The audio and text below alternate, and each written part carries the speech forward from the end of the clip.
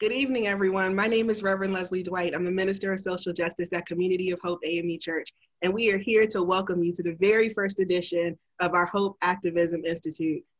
I'm going to turn it over to our pastor, Reverend Tony Lee, to welcome us and to open us in prayer. Look, I'm so excited for all of us to be here, and I'm grateful for your sharing. We're finding ourselves at a very interesting time. I think there's a speech that Dr. King gave that I love so much, entitled, "Where do we go from here?" And that is literally what we could say today is, where in the world do we go from here?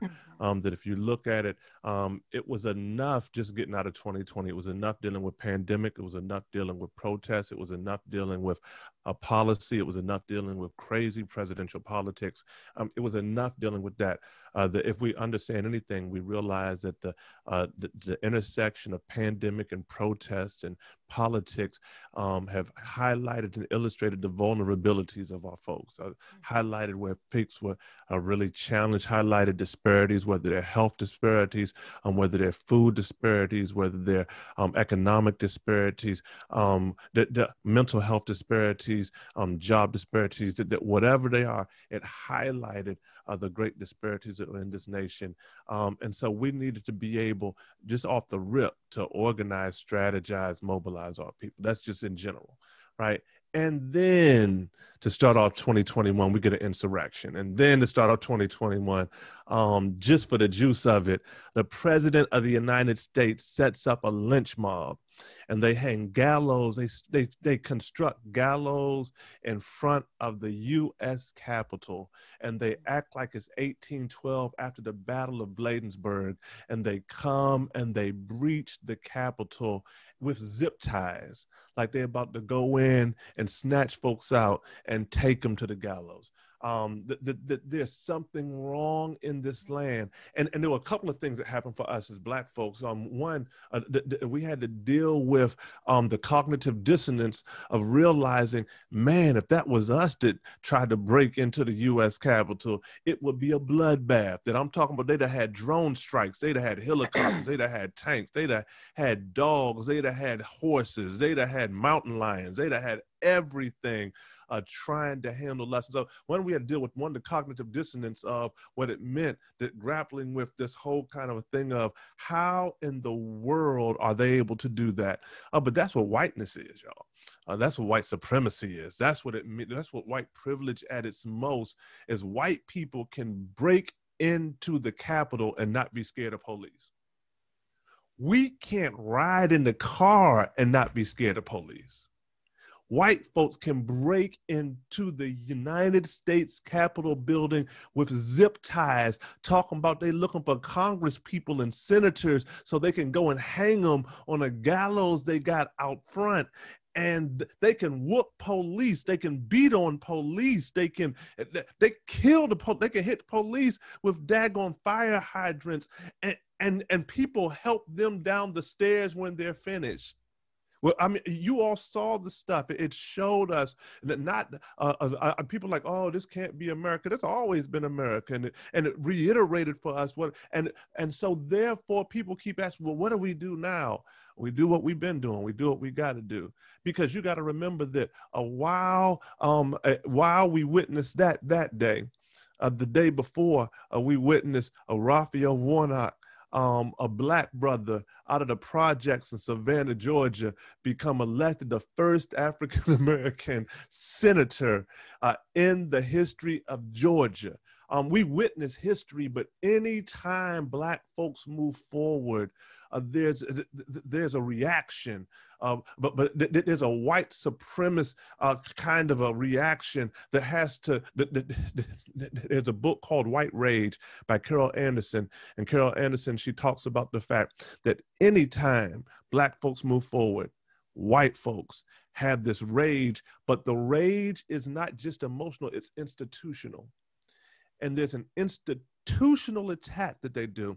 And so I want you to be clear that them folks weren't just screaming, them folks were going institutionally at the heart of the United States government to go and snatch up Congress people and senators, because institutionally they thought, they were like, no, we don't like the results of an election and we're going to shut all this stuff down because we're white and it's our house and we can go up in that joint anytime we want.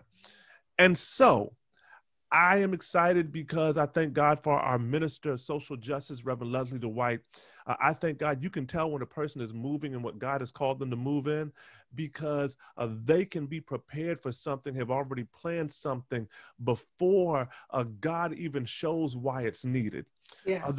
This conversation was already planned. This episode and this first session of the Hope Training Institute for 2021 was already set up to happen. But if there's ever a time we really, really needed it, it's right now. And so I'm grateful to God for these two women of God who are going to help us in conversation today. I'm grateful to God for Reverend Leslie and her leadership at Community of Hope AME Church. I'm the pastor. For those of you all who don't know, I'm Reverend Tony Lee, the pastor, and her as our Minister of Social Justice. I'm having her to lead this conversation, that we will be having these courses and these classes weekly. There will be different folks that she'll be having conversations with, and we're going to be having these weekly. We'll have all kinds of other stuff that's going to be happening as well. The beauty is that you'll be able to watch this weekly, or you can watch it whenever you want, because you can check us out on Roku, you can check us out on Fire TV, you can check us out on Apple TV, on any of those places. You'll be able to check this out, and you'll be able to check it out at any time you want to. You can have a watch party for you and your friends. So look, y'all, I'm about to get out the way. I am about to let these sisters be able to chop it up and help us to understand, where do we go from here? What are the tools? What are the techniques? What are the strategies we need in this season to make sure that these folks... Now, last thing is this. We have a new administration coming in. And I know that it's been crazy time since Trump has been in there. And I know a lot of us are going to be excited because we've got a new administration, and you're going to want to go and chill out and act like it's nothing to do. You got to work harder than ever now. You have got to work harder than ever. I know you call him Uncle Joe. I get it. I know that we're grateful to God for Sister Kamala Harris. I know. I shouted. I worked hard to get him in. We worked hard to get him in. But we have to put their feet to the fire. I know we're excited because we got the House and the Senate, but we've got to put their feet to the fire, because if we do not, then what will happen? There is an impulse. There's an impulse of compromise in government. Compromise is this, that Black folks get you into office, but then you talk about, we need to do things to be able to bring everybody together. And you spend all of your time making white people feel comfortable, that you don't do anything of the issues that Black folks fought to get up in there. And so therefore, the folks fight to get you up in there, but now it's like, oh, don't say defund the police. It's a little too radical. And we need to watch kind of our language because we want people to feel comfortable. Comfortability be damned. This is the time that we have to do what we have to do to make sure that we get what we need. And this is the conversation that shall help us to be able to understand the practical things, the science of it, the tools of it, to be able to organize and to strategize and to mobilize our people for such a time as this. I want to pray, and then I'm going to turn it over, and we're going to let these sisters do what they do. I'm grateful to God for you all, and I'm just grateful to God for your presence with us today. Let us pray. God, in Jesus' name, we thank you. We're grateful for this day. We're grateful for this moment. We're grateful for your hand, and we're grateful for your power. Now, God, in Jesus' name, we ask that you would bless this time of conversation, this time of training. Let it be to your honor, to your glory, and I thank you, God, for what you shall do and how you shall move. In Jesus' name we pray. Amen. And amen. God bless y'all. I'm going to dip out, and they're going to put it in. Bless y'all. Appreciate y'all. Bless you, Pastor. Listen, where do we go from here? Where do we go from here? That'll preach. Didn't that already preach? I say pass the plate to the pastor. I mean, I think he really set the tone for the conversation. And so I'm super excited about that we have some grounding and foundation. And so I'm here to support you and give your listeners, the audience, your congregants, some real tools, real strategies that I know work. I've been in this industry for 20 years. So guess what? I'm just ready to be a steward of good information. Absolutely. So let me tell y'all who we're talking to today. This is Sister Chania Johnson, and she comes well equipped to have this conversation with us today about faith-based advocacy. She holds a master's degree in public science, and she has been in the game doing advocacy work for decades. In 1999, she served in the U.S. Congress, and she handled key policy issues. You name it, she did it. Whether it was healthcare, whether it was education, labor, immigration, and internal affairs, she covered it. She calls herself a fighter and a champion for ordinary citizens and organizations, and that is what qualifies her to be in this space today. And not just that, she is well sought after, y'all. Let me tell you, she has appeared on Radio 1. She has appeared on WHUR, The Daily Drum. She's been on DC Fox, and she's been in the Washington Post, just to name a few. So she is not somebody to be played with. She's also an author of the 5-Minute Advocate, and we'll give you the plug to where you can find the information about that book as well. But come on, Chania, let's jump right on in today. We are going to start, and we are going to do a round of rapid fire. Are you ready? I am ready. Okay, so this is how it works. When we do rapid fire, I'm going to yell out a word, and you tell me the first thing that comes to mind. Are you ready? All right. One word? One word. Okay. I'm going to give you one word. You tell me the first thing that comes to mind. Okay, gotcha. Okay, here we go. Privilege. White people. Protest. White people. Pandemic. Nervous. President. Joe Biden. 2021. It's the year of advocacy. Black woman. Strong and ambitious. Black family. United. That's all. That's our rapid round for today. Okay. So that was a good warm up, because the things that I kind of threw out there are the people that we care about. They're the issues that are a sign of the times that we're living in, and most importantly, when we talked about 2021, you talked about the year of. It holds so much possibility for what it can be and what it shall be when we're done equipping the people today.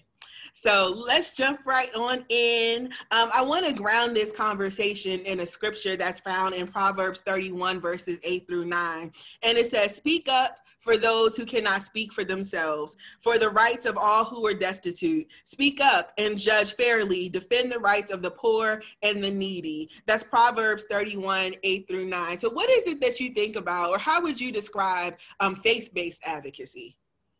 So I think in all full transparency, right now I am a lobbyist for Bread for the World, which is a collective Christian voice of organizations, pretty much churches who are advocating on Capitol Hill. We're on Capitol Hill every day, or we're calling Capitol Hill every day, Monday through Friday, sometimes on the weekend, to advocate to end hunger here in the U.S., to end poverty. And so for me, when I think about what it is we're called to do, and if we're going to live out the scriptures, I think it's all about acting. It's all about placing in perspective what it is we want for everyday people, citizens here in the United States. And so for me, my life is all about advocacy. I used to tell people the story that I'm a safety net child. They're like, "Chania, what is that? Why are you giving yourself a label?" I said, because everybody like labels.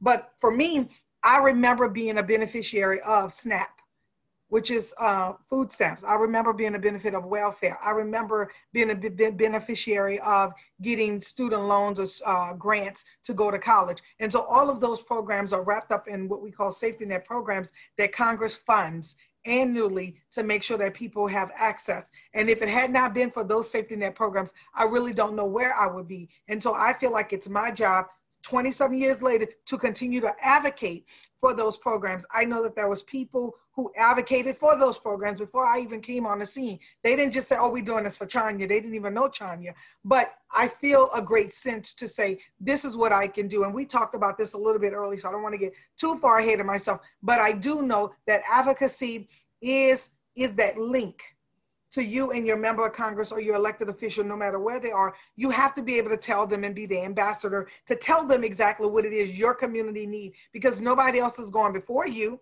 to tell them. So how do you expect for them to know? You think they're going to know because they read the Washington Post or they saw something on social media, but it is your job to be that ambassador. No, thank you for that. You know, one of the things that I often say, especially in these spaces, and especially when I'm talking to communities of faith, is that, you know, we are really good at doing acts of service, right? So we're really good at doing food drives and feeding the hungry and clothing the naked. We're really good at what, you know, a lot of us call outreach. But the fact of the matter is that we are also charged with overturning those systems, those oppressive systems that keep our people bound, right? That keep them in a system of poverty. And so today I'm really excited to have this conversation because I just believe that we are equipping saints. We're raising up a whole generation of people, a whole congregation of people who are getting ready to overturn oppressive systems. We're getting ready to raise up people who are getting ready to speak for those who can't speak for themselves. Yes. And so let's dive deeper into the conversation, shall we? Yes. So where do we go from here? You know, many of us last week sat in disbelief as we watched the Capitol Hill being taken over by what, you know, the media is calling domestic terrorists. And so I guess I want to stay in that lens for a second, because where do we go from here is still a very relevant question. I mean, the reality of the situation is that we're watching the news and people are contemplating punishment for what happened. But the truth of the matter is that we still have work to do concerning our community. And so let's before we even get into like why advocacy, can we talk about who the advocate is, like, and especially in a situation like this, in a climate like this, who's fit to be an advocate? Okay, good question. And I get that all the time. No, not me. Yes, you, all of you. Everyone, anyone can be an advocate, from a 2-year-old asking a parent how and why. Mommy, can I have ice cream? And your mommy says, no, after lunch. The child comes back and say, Mommy, can I have the ice cream now? You're advocating. That 2-year-old is advocating. So anyone can be an advocate. It is being very, I would say, focused about what you're going to advocate for. So any one of us are considered an advocate because we ask questions. I also give an example when I do trainings. I say, how many of you guys have cell phone bills? How many of you look at your cell phone bill and you say, wait, hold up. Why are they charging me an extra 5 cents here, 10 cents there, $2.95 here? Well, the thing is that initial reaction is you're asking the question. And so that's what advocates do. Advocates ask the question about why is something the way it is. It is how, why, when, the basic things, and we take it for granted. But the thing is that is how, let's say, the big boys, the lobbyists and everybody, they go to Congress and they ask Congress or the elected officials, why, how, when can we get this? When should we do this? So it's really about any one of us can be an advocate. And so I advocate for all of us taking up the helm of being advocates, because guess what? We all are voters.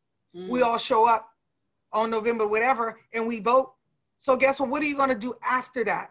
And that's where the key is. The key is in advocacy, following up on the issues that they said that they were going to do and the things you want for your community. And so to answer your question, any one of us can be an advocate. I have young people who are like 3rd and 4th grade who are advocating for, let's say, clean street projects, environmental issues. They're young advocates. No, they don't have the right to vote yet, but guess what? They're saying, I want my community clean. So on Saturday mornings, I'm going to get up and I'm going to go pick up trash. That's a young advocate in the making. And so you can be an advocate in whatever area you decide to be. And so that's what I tell people, pick an issue, something that you're passionate about. And we're going to talk a little bit more about this in a collective of what the church can do to be more proactive in the process and not reactive to what we just saw. So how are we going to look at the issues that are coming down the pike and develop a plan and a strategy so that our congregants are writing letters, calling their members of Congress and or state representative to let them know these are the issues that are deeply impacting my community and I want you to do something about them. So I think that's great, because we have pastors that are probably watching. And the fact of the matter is that no matter how big or how small your church is, you can raise up advocates within your congregation. We have our community that's watching, our church members. Anybody can be an advocate. What you basically said is no matter how old they are, they can be an advocate. If they have a mouth and the ability to communicate, you can be an advocate. That's and so, right. So now let's just dive right in, right? Can we just cut all the other stuff out? And now I just want you to tell me how can I be an advocate? So the first thing is, and if you don't mind, I'm just going to go with organizations, because I think that, you know, the organizations or churches need to understand this. And I do attend the church, Clifton Park Baptist Church. So hello to my pastor, Esentino Lewis. But I will say this, we have a food pantry. So one of the issues that they definitely advocate for and are true proponents of is ending hunger. So they have a food pantry, so they're making sure that they're giving back to the community and things like that. Someone is going out there asking for additional resources for that community. I would say for your church needs to pick an issue. Now, how many issues, Chania? People are like, oh my God, we got to do this, this, and this. Do a survey of your congregants. What are they concerned about in your community? Is it homelessness? Is it trafficking? Is it hunger? Is it unemployment benefits? Is it wealth, economic development? What is that issue? So first decide what issue you're gonna champion. I tell people a confused mind do not buy, so don't be picking all them issues. Like, cause people are gonna be like, I don't know about all that. Pick one or two issues, and that is what you begin to champion. So first, the church needs to pick an issue that they're gonna lobby for. And, well, let me say advocate, because they're not getting paid. So there's a difference. What you're gonna advocate for. When you decide what that issue is, you then develop an advocacy action plan. And guess what? People are like, oh my God, does it have to be like a marketing plan, a business plan? No, it does not have to be. You can use a one-pager, and I have templates of it. When I train folks, I show them how to just create a basic plan. And it's not that simple. We're gonna do this. Our goal is to end hunger in our community. So then you get people to the table who really are passionate about the issue, a good 5 to 6 people, and then they start disseminating the information throughout the church. Once you do that and you develop the action plan, the people who are on that committee are going to create messaging that is very simple. I mean, one-liners, two-liners, like that's it. Why we need it, who we serve, who it's going to impact. That's it. And that is what you beat the horse with all day long. You call them, then you decide once a month, we're going to have advocacy Mondays or advocacy Fridays, or Congress is in session on Wednesday, so we're going to have advocacy Wednesday. We're going to be calling elected officials all across the state of Maryland to let them know what it is we're concerned about. You know how powerful that will be? They get in the phone like, oh, Community of Hope calling about what? Okay, they tallying it up. Let them get over, I would say it's a small number, which is sad, but they get more than 10 calls and they think the world had caved in. Really, because they don't get a lot of calls, particularly from our community. And I'm just being real honest. I worked on Capitol Hill from 1999 till this year, 2020. Well, for Joyce Beatty, now chair of the Congressional Black Caucus. And when I tell you, we don't engage enough. We will come to the parties. We will, and some of us will do the marches on Washington. Nothing's wrong with that. But the key is in a follow-up. You came to Washington. Yes, you look cute with your little hat on and your letters and all that other stuff. But did you follow up? Did you follow up and say, hey, well, we were there in March and this is what we were advocating for? The key is in a follow-up. And you got to keep following up and holding them accountable. And that's why members sometimes lose their way, because we are not the wind at their back pushing them to say, this is what our community wants. And so let me just go through those again. Identify what the top 3 issues are going to be for your community that you're going to advocate for. When you identify them, then you want to definitely develop an advocacy plan, and it doesn't have to be a business plan. Can we stop right there for a second? Because yeah. I want to do a deeper dive on kind of what you're talking about. So you said develop your top issues, whether it's 1 issue, whether it's 3 issues, we got to identify them. And so you talked about doing a poll of your congregation, but you also talk about doing your research. And I want to talk about, for those that may not know, like what that looks like, what does doing our research mean? What kind of things should we be looking for when we pick up a topic? So this is what I would say. The U.S. Census Bureau have a website, and they have ACS, which I don't want to go too deep, but it's something called Fact Finders.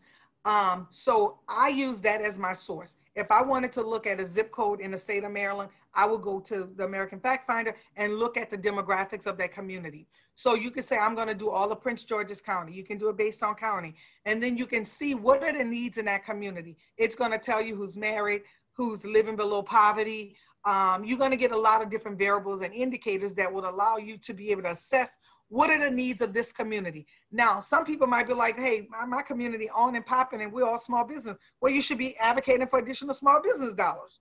It doesn't have to be anything for, let's say, the vulnerable population. It just depends on what your community needs. There are churches who consider themselves economic development. They have CDCs, and so they're on a whole nother track. And maybe they're not, I'm not going to say they're not servicing their community, but their priorities or what they want to focus on is economic development and small business development within that community. Then you have my church that is focused on probably a number of issues, but one that I'm intimately involved in and know about is the food pantry. And so you look at, we're in Silver Spring. What does this community look like? What are the needs? Food banks are exhausting all of their resources, pantries, so we know that there's a need. We know that when you go down certain streets, you see homelessness or you see trash or something like that, you can assume that, oh, well, if this is, in this community, this is probably an area that they need assistance with. And so it's being keenly aware of what that community needs by doing some basic research through the American Fact Finder, through the census.gov website, and then having meetings with your elected officials. They should have it at their fingertips. And they should be sprinkling on every church, like, this is the demographics, this is what's going on in your community, and this is where I need you. Part of that too is building that relationship. And I know Reverend Tony is very actively involved, and so he probably have everybody in his Rolodex in terms of members of Congress and elected officials here in the state of America, because I've seen him move over the last 20 years. But what I would say is scheduling meetings with those elected officials. Say, I need 5 to 10 minutes for you to come on and talk to us about what are the pressing issues. If you're an elected official, you should know what the pressing need is. And you can take less than 2 minutes to tell me what it is. Otherwise, you don't need to be in office, because you should know what that community needs. And so doing a deep dive is very simple. I offer my services to do some of that for some people or whatever case may be, but you and I have a conversation. I'll show you how to do it. Like, just go in and look and see what the demographics look like and what people need. And I also want to, there's something that you say in your book, and I don't want to, I don't want to overlook it, but you talk about how you marry, the data or your research, because it may not always be data, with your lived experiences, with your personal stories. And I think for so many of us, particularly in our Black community, our lived experiences come first and the data comes later, right? Because nobody's measuring and nobody's talking about what it is that we're going through. So I don't want our audience to overlook or just kind of bypass the fact that sometimes it's just a testimony and your witness for what you're seeing and what you're experiencing in your community. And that's enough to be able to lift that up in front of your elected officials. Do you want to add anything to that? Yeah, let me add this. And this is what I say. Don't go around picking issues that you don't really care about. If you don't care about the tech world, don't do it, right? Find an issue, and this is for individual advocacy. Find an issue that speaks to you. When I began to speak and train, one of my coaches said, what can you stand on the top of the U.S. Capitol and talk about all day long? I say advocacy, because guess what? I'm going to speak up for Chanya. If I don't speak up for nobody else. The other thing too is I got the middle child syndrome. So I always feel like I'm either going to be blamed or have to give an explanation for something. So that sits well with me in saying, this is who I am. This is what I represent. So I think people have to understand, what are you most passionate about? Figure out what are you passionate about, and then align yourself with organizations and coalitions who are championing those issues. There is no way you should have a NAACP who champion hundreds of issues and you're not engaged somewhere.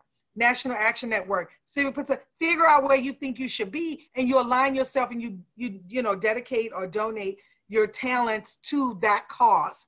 So you don't always have to be on the front line, let's say making writing letters. You can make phone calls. You don't have to be the one that go to Washington and march on Washington. You just need to figure out, what am I most concerned about? One of the times when I started back in 2010, talked about coalition building, and you talked about aligning yourselves with organizations that are already doing the work. Yes. And I think that is key, because whether it is a civil rights organization, whether it's a community of faith who has already been engaged in this work, whether it is your school board or or your community, like your PTA or your civic association, there are groups of people that are likely taking up a cause or have taken up a cause that you care passionately about. And I thought that that was important to elevate that issue, because as you talked about doing your research, knowing who's in the fight is part of your research. Yes, yes, because you don't have to recreate the wheel. Yeah. Like we be running around, I'm like, there's nothing new under the sun. So if I said what Pastor Tony said, oh well, it's nothing new. Where do we go from here? So if I begin to use that, the thing is this, I'm asking the question, where do we go from here? And so people really have to find a way to align themselves with organizations who are doing the work, who are committed to people. You and I just talked about the difference between politicians, politics, and your Facebook, your Twitter. You can pick up your good old cell phone. You can call a member of Congress. It's all right at our fingertips. We don't even have to get on no bus or no cab, no car, and Uber to the Capitol now. We can go right to our social media and or to our tech. So that sounds like a good place for us to dovetail into the next part that you talked about in terms of developing this plan of engagement, right? And so you talked about basically the communication strategy, and I want to dig in there, because what you started to go into was, you know, how do you use your platform to elevate your message? How do you create awareness around it? How do you use it to engage your local and your state and your federal officials? Can we take a deeper dive? Where do I start? So where do you start in terms of the communication piece? Yes.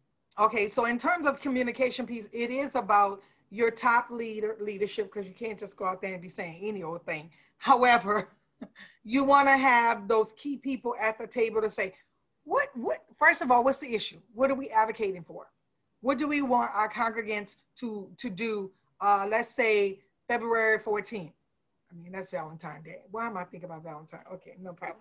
Listen, so on February 14th, this is what we're going to do. We're going to do a call of action, and our call of action is XYZ. But before that happens, a group of you got to get together and create what we call a social media toolkit with hashtags and all of that. But the messaging is, what is it you want to say? What is that one issue you're going to be advocating for? So you're going to identify that one issue first. And once you identify the one issue, I always tell people 5 to 10 talking points. What is it about? Who it impacts? You know, how long have this been going on? Give us some historical context. And then once you identify all of those different layers to it, you then say, okay, on this day, you do the who, what, when, where. Who's going to participate? It's going to be all the community of hope that's going to participate on this call of action. And once you do that, then you say, this is what you're going to be saying. If you don't want to call because you don't want them to hear your voice, you can then copy and paste and put it into Facebook and put a hashtag, whatever, see community, if they, you know, hope, hashtag 2021 activism. I don't know, you create that. But all of that communication piece is you telling them what you want them to say, really, so that people don't go off message. I tell people, keep it simple, clear and concise. Yes. Kids, keep it simple. And there used to be another S, but then I took it off. But keep it simple and keep it clear and concise. When you have all of this other stuff going on, then people cannot really, they go off on a tangent. The other thing too is, what you can do is look within your congregation and say, how many of you within the congregation, and not everybody want to know, but you guys may have a benevolence fund of somebody that y'all gave assistance to help pay their rent over the last 6 months, or help pay their light bill, or someone that will be willing to tell their story. And so stories sell, facts tell. Stories sell, facts tell. So who in the congregation can share their story and say, you know what, because of COVID, unfortunately, I became unemployed, but I came to the church and I was able to get XYZ assistance, and or they pointed me to another social service-based organization that was able to assist me. This helped me and my family. We were able to avoid being homeless over, you know, for the 6 months. And so I'm very thankful for that. So I would encourage Congress to pass legislation that will put a moratorium on evictions. Mm-hmm. I would encourage, you know, you get the talking points, you know, once you massage them. But the thing is at the end of the day, I want to encourage Congress to do XYZ. I want to encourage the state of Maryland legislators to do, you know, so you just set it up. And that's all they're going to say. They're going to share their story, how they were deeply impacted by the pandemic. And then after being impacted, they went to their church and or social service-based organization that rendered aid to them and their family. And because of that, they did not find themselves homeless or standing in food stamp line, because they were able to get assistance, and or because a ministry helped them get a job, because they connected them to someone that was able to assist them in employment. I mean, there's a number of examples that I've heard about through various ministries of how they've been able to help. And so the story tells. The story does tell. It sells to members because now they have a story that registers with them, and they can say, we have constituents who are dealing with it. This is not the only one. And not all of the people who are on our rolls are going to be able to tell their story. But you find those stories that will align with what it is you're fighting for. And then that's pretty much it. Can we talk? That was really good because as you were talking, one of the things that I started thinking about was just some of the messaging that I've heard in my lifetime that have been affiliated with people trying to make change. And so I think everybody may have heard of Stop the Silence, right? Which is usually associated with advocacy around domestic violence. I remember as a kid, you know, growing up, another slogan was don't drink and drive. Right. So, you know, there's just the catchy kind of phrasing that kind of helps bring awareness and attention to your issue. But I want to take this conversation about communication a little bit deeper because, you know, social media is fine. You know, writing letters to your congressional leaders or to your elected officials is fine. But there's another piece that I think is really important for us to talk about. And it kind of dovetails into what you were talking about in terms of the power of storytelling. And I think that piece comes in where we begin to talk about testifying. Can you talk about that piece, like what role that plays in your advocacy? So if people are very familiar, if you listen to any elected official's story, they reshare someone else's story because it's not their own. It's what I heard, my constituents said. You know, that's just how they do. Hey, I come to the floor today to talk about my constituents who have experienced XYZ. They tell stories. They need stories to survive. If you don't have constituents coming to you to tell your story, what you doing? You're not representing the people. So you need stories, especially when they're advocating for safety net programs. When they go to the floor into the well of the House, and I keep talking about Congress because that's where I've been all my life, pretty much. But any state capitol, people, they go, and if you go and you just do a quick search of when someone went to the floor to advocate for additional funding for anything it is, they share a story as to why it's needed. They're not just saying we just need it because we want to save millions of America. Nope. They're going to say Johnny Hathaway, whoever, or such and such. When you think about when the presidents do their State of the Union address, they tell stories. They say, looking up, you know, up in the galley, you have XYZ who are here with us today, who served honorably in our military, and we want to honor him. And, you know, and they tell the story. Again, stories sell, facts tell. And the thing is and most times that story can be reused so that they can get the point across as to why they need the resources. And so I think equipping your congregants with, one, the confidence, because everybody can't do this. I'm an extrovert, right? So I can just go and talk and tell my story and say, yeah, I grew up on welfare, now what? But look at God, what God did, what he did. So I can tell that story too, right? So the thing is you have to find people, and it doesn't even have to be type A personality people, extroverts. I've set across, and I share this with people. Oh, where's my binder? Oh, here it is. My last year in Beatty's office, this binder right here, this is over 1,000 meetings that I had. And I've met with every kind of advocate known to man. Like, seriously, some of them come in there crying, sweating beads, and they all nervous. And I said, what you nervous for? I woke up just like you. I got on the same clothes you do. I am, you know, and when the member come in here, don't be all nervous and scared. You voted for them. Like, so why would you now be afraid to talk about what your issues are? And so it's a lot of helping build their confidence up to let them know it's just like, oh, we about to testify. Figure out how to tell that testimony in 1 to 2 minutes and let it rip, and then we pull back. People know how to give a testimony. Exactly. Say, I come before the Lord, Jesus, and everybody else. I learned that from my mama. I'll tell you that story later about how my mom testified. Ooh, girl, that was a mess, but okay. Well, one of the things that I would want to say is that, you know, around that testifying piece, I think you're right. I think that the power that comes with the testimony, with the real life experience. You talked earlier about, doing your research. So yes, you can get the facts and figures, but there's power in putting a face to the issue. And I think that, it's really important that, especially as a community of faith, that we put faces to the issues, to the policies that are on paper, to the facts and statistics that people are studying, right? And I think one of the things that would be helpful for people to know is that when you go to testify, you usually don't have a whole lot of time, right? About 3 minutes. 3 minutes, maybe. That's long. Yeah. Yeah. Well, I know, like, generally it's 3 minutes. It may have cut it down, but generally it's no more than 3 minutes. Yeah, when I was doing something for, I think, local government, for county government, you have 2. Okay. Unless you have special privileges, then they may give you up to 5. But I was doing something on a listening session where they only gave you 90 seconds. So can you talk to us about an elevator speech? Yeah. So what I always tell people is sometimes you got to leave the pleasantries out. You're not going to be able to mention that you with so-and-so church. So if you have a hat or something that represents the community, that let that be the signal. All of y'all dress alike when you go to testify, because they'll say, oh, who's that group with? You're not going to you don't want to use your time saying, oh, I'm with so-and-so, Chania, full of faith, community, organization. No, listen, get to the point. So part of that would be just understanding why you're there.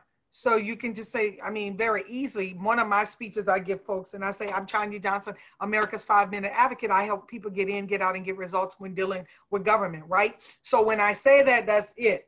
I don't say anything else. They can come in. And so you want to understand who you are, what you represent, and why you're there. That's it. So if you can say that, like, hey, I'm Chania Johnson. I was impacted by COVID-19, that's what it's called, COVID-19. And I want Congress to pass a bill and give families food before the holidays. That was one of my talking points. I did a whole campaign, Congress give the gift of food. And so I went online and probably did a couple of videos that were like a minute long. And I just say, my goal today is to ask Congress to give the gift of food.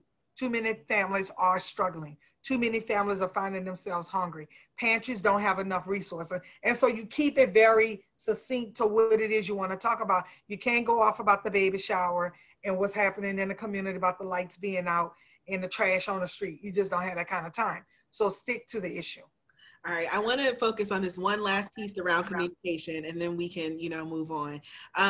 So we talked about testimonies. We talked about, writing our elected officials, but there's one piece that we haven't touched, and I think that's the power of the press. So when we talk about the power of the press, there are things like holding press conferences. There are things like writing letters to the editor. How can we utilize those as tools that will help us increase our advocacy? So those are essential tools, and not many churches are very social action, oriented, and don't understand the power of media. When we think about the media, sometimes we think about, what they wrote. There's always an opportunity to provide a rebuttal, but we don't do it. And so why we don't do it, I have no idea, but I'm gonna tell you this, the other people do it.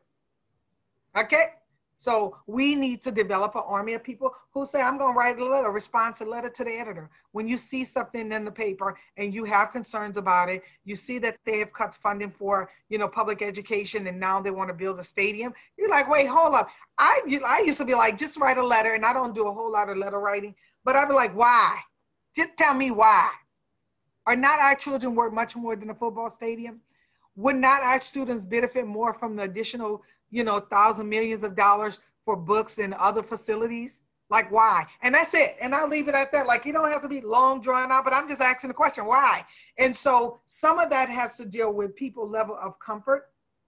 But I think, you develop and say, we're going to be the ministry that write letters to the editor. They're going to get them picked up at some point. And now the editorial board and the newspaper have the discretion about what it is they want to use. But that's why Twitter is important and social media. And so you blast it out and you retweet their butts and add them on it. And then in some way you would think they could be responsive. And if I could have one point of personal privilege, just to tell you what happened to me just today. But there are ways in which you can still activate the the activist in and the advocate in your members by posting, and they should not back down. They should still post them and make them aware of what the issues are, because otherwise nobody will know that they're going on. So I left my little comment there. I maybe changed it a little bit, but I was like, I saw this as an opportunity. So I want to, end where we began, because we talked about advocacy, we talked about the relevance of the time, but what you just talked about was the commitment to the issue. And in talking about the commitment to the issue, you talked about the why. And I think that in the very beginning, if you don't understand the why, it's going to be hard to withstand the knocks that are going to come your way when you begin to advocate for something. As much as we kind of laid out some of the tools for people to have today, can we just have a real conversation about opposition and what people can expect when they plan to advocate, and how they can endure some of the tactics that will be deployed their way when they're going to advocate for an issue? Well, here's the thing. I mean, and we're a community of faith, so we call ourselves big, bad, and bold. So we need to be big, bad, and bold, and know that God goes before us and he covers us in every area in which he's called us to do. And so I would say, I mean, some of it, you're not going to be able to, you can withstand it, but you're going to face it regardless. Because people are going to say, why are you advocating for that? Or the people don't need this, or they don't need that. But that's why it's even more important to talk about the commitment. One of the quotes I always say, and people are like, oh my God, Chanya, you going there. I say, listen, advocacy and voting is not a one-night stand. Mm-hmm. It is courtship. It is a relationship between you and your elected official. And so what other people are saying about what it is you're doing, it had nothing to do with them. It's you and that elected official, because you have in mind what it is you want. You want changes in your community. And so that's who you focus on. Now, if the comment come back like he's not my elected official. Now I could be like, really? So when I see him, I'm like, it's like, really?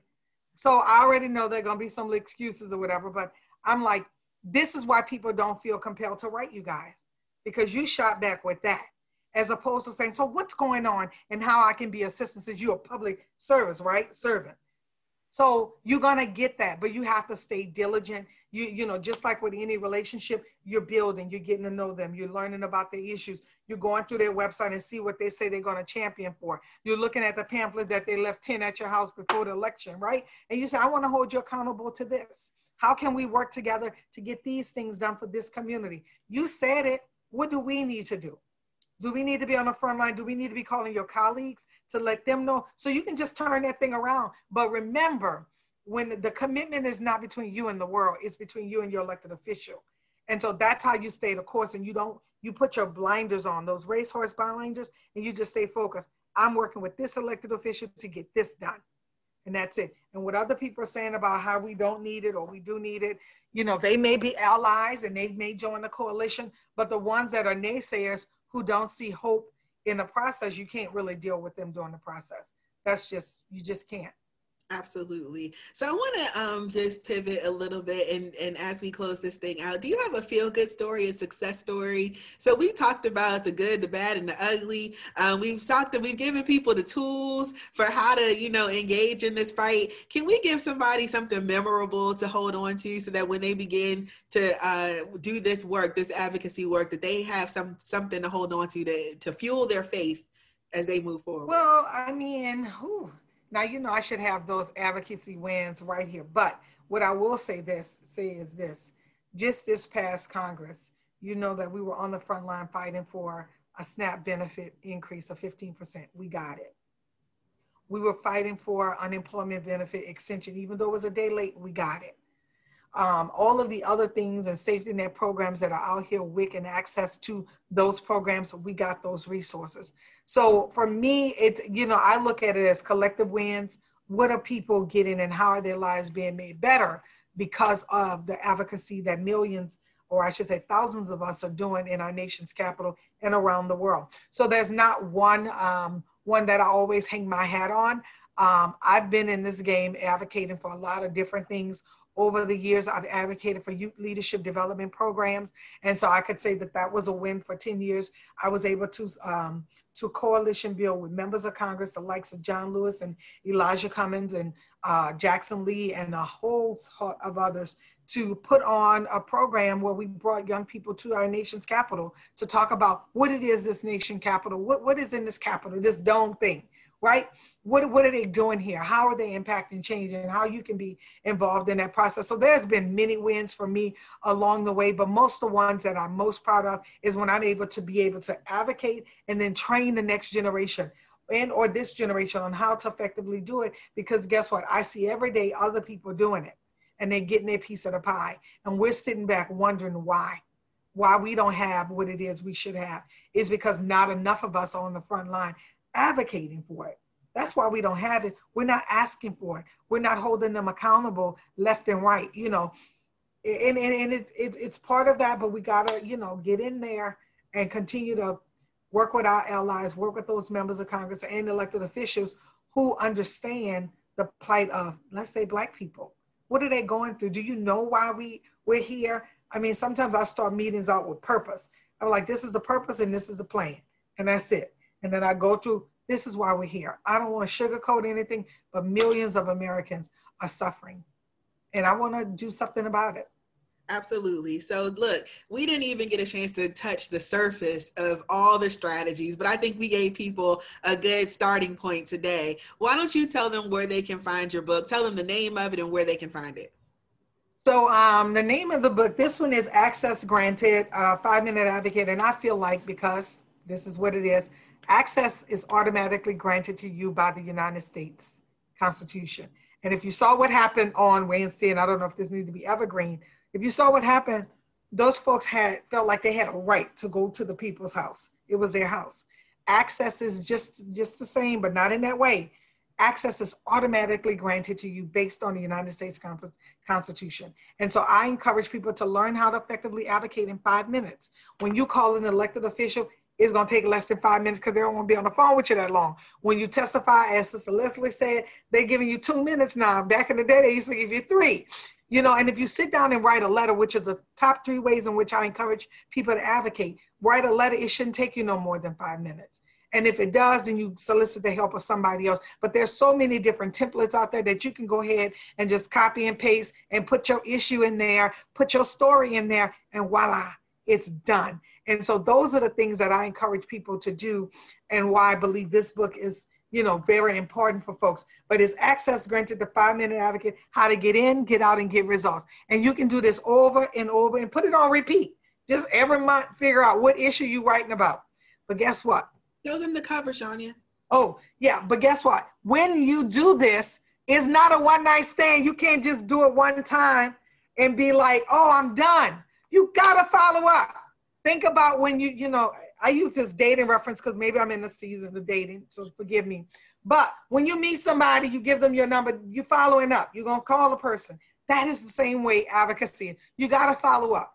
The key is in a follow-up over and over and over again. You reach out to them. Hey, have your member done something on the issue? Oh, no, give us 2 weeks. So you put it on the little tickler system. So I need to call my elected official in the next 2 weeks or the next 3 weeks. You have to be engaged and, you know, engaged in the process. It is just not a one-night where it's going to be voila, over with. No, you got to be in it to win it. But if you get in and get out, you can get the results that you desire for your community. But you got to stick to a plan and a program.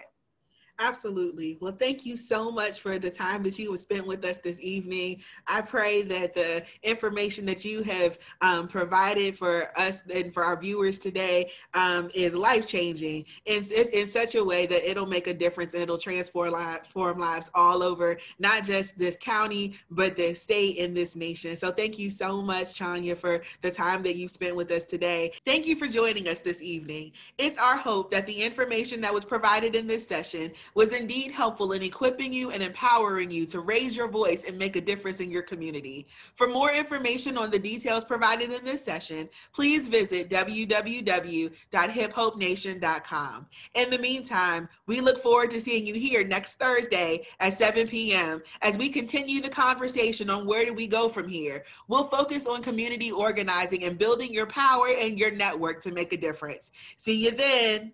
Bye.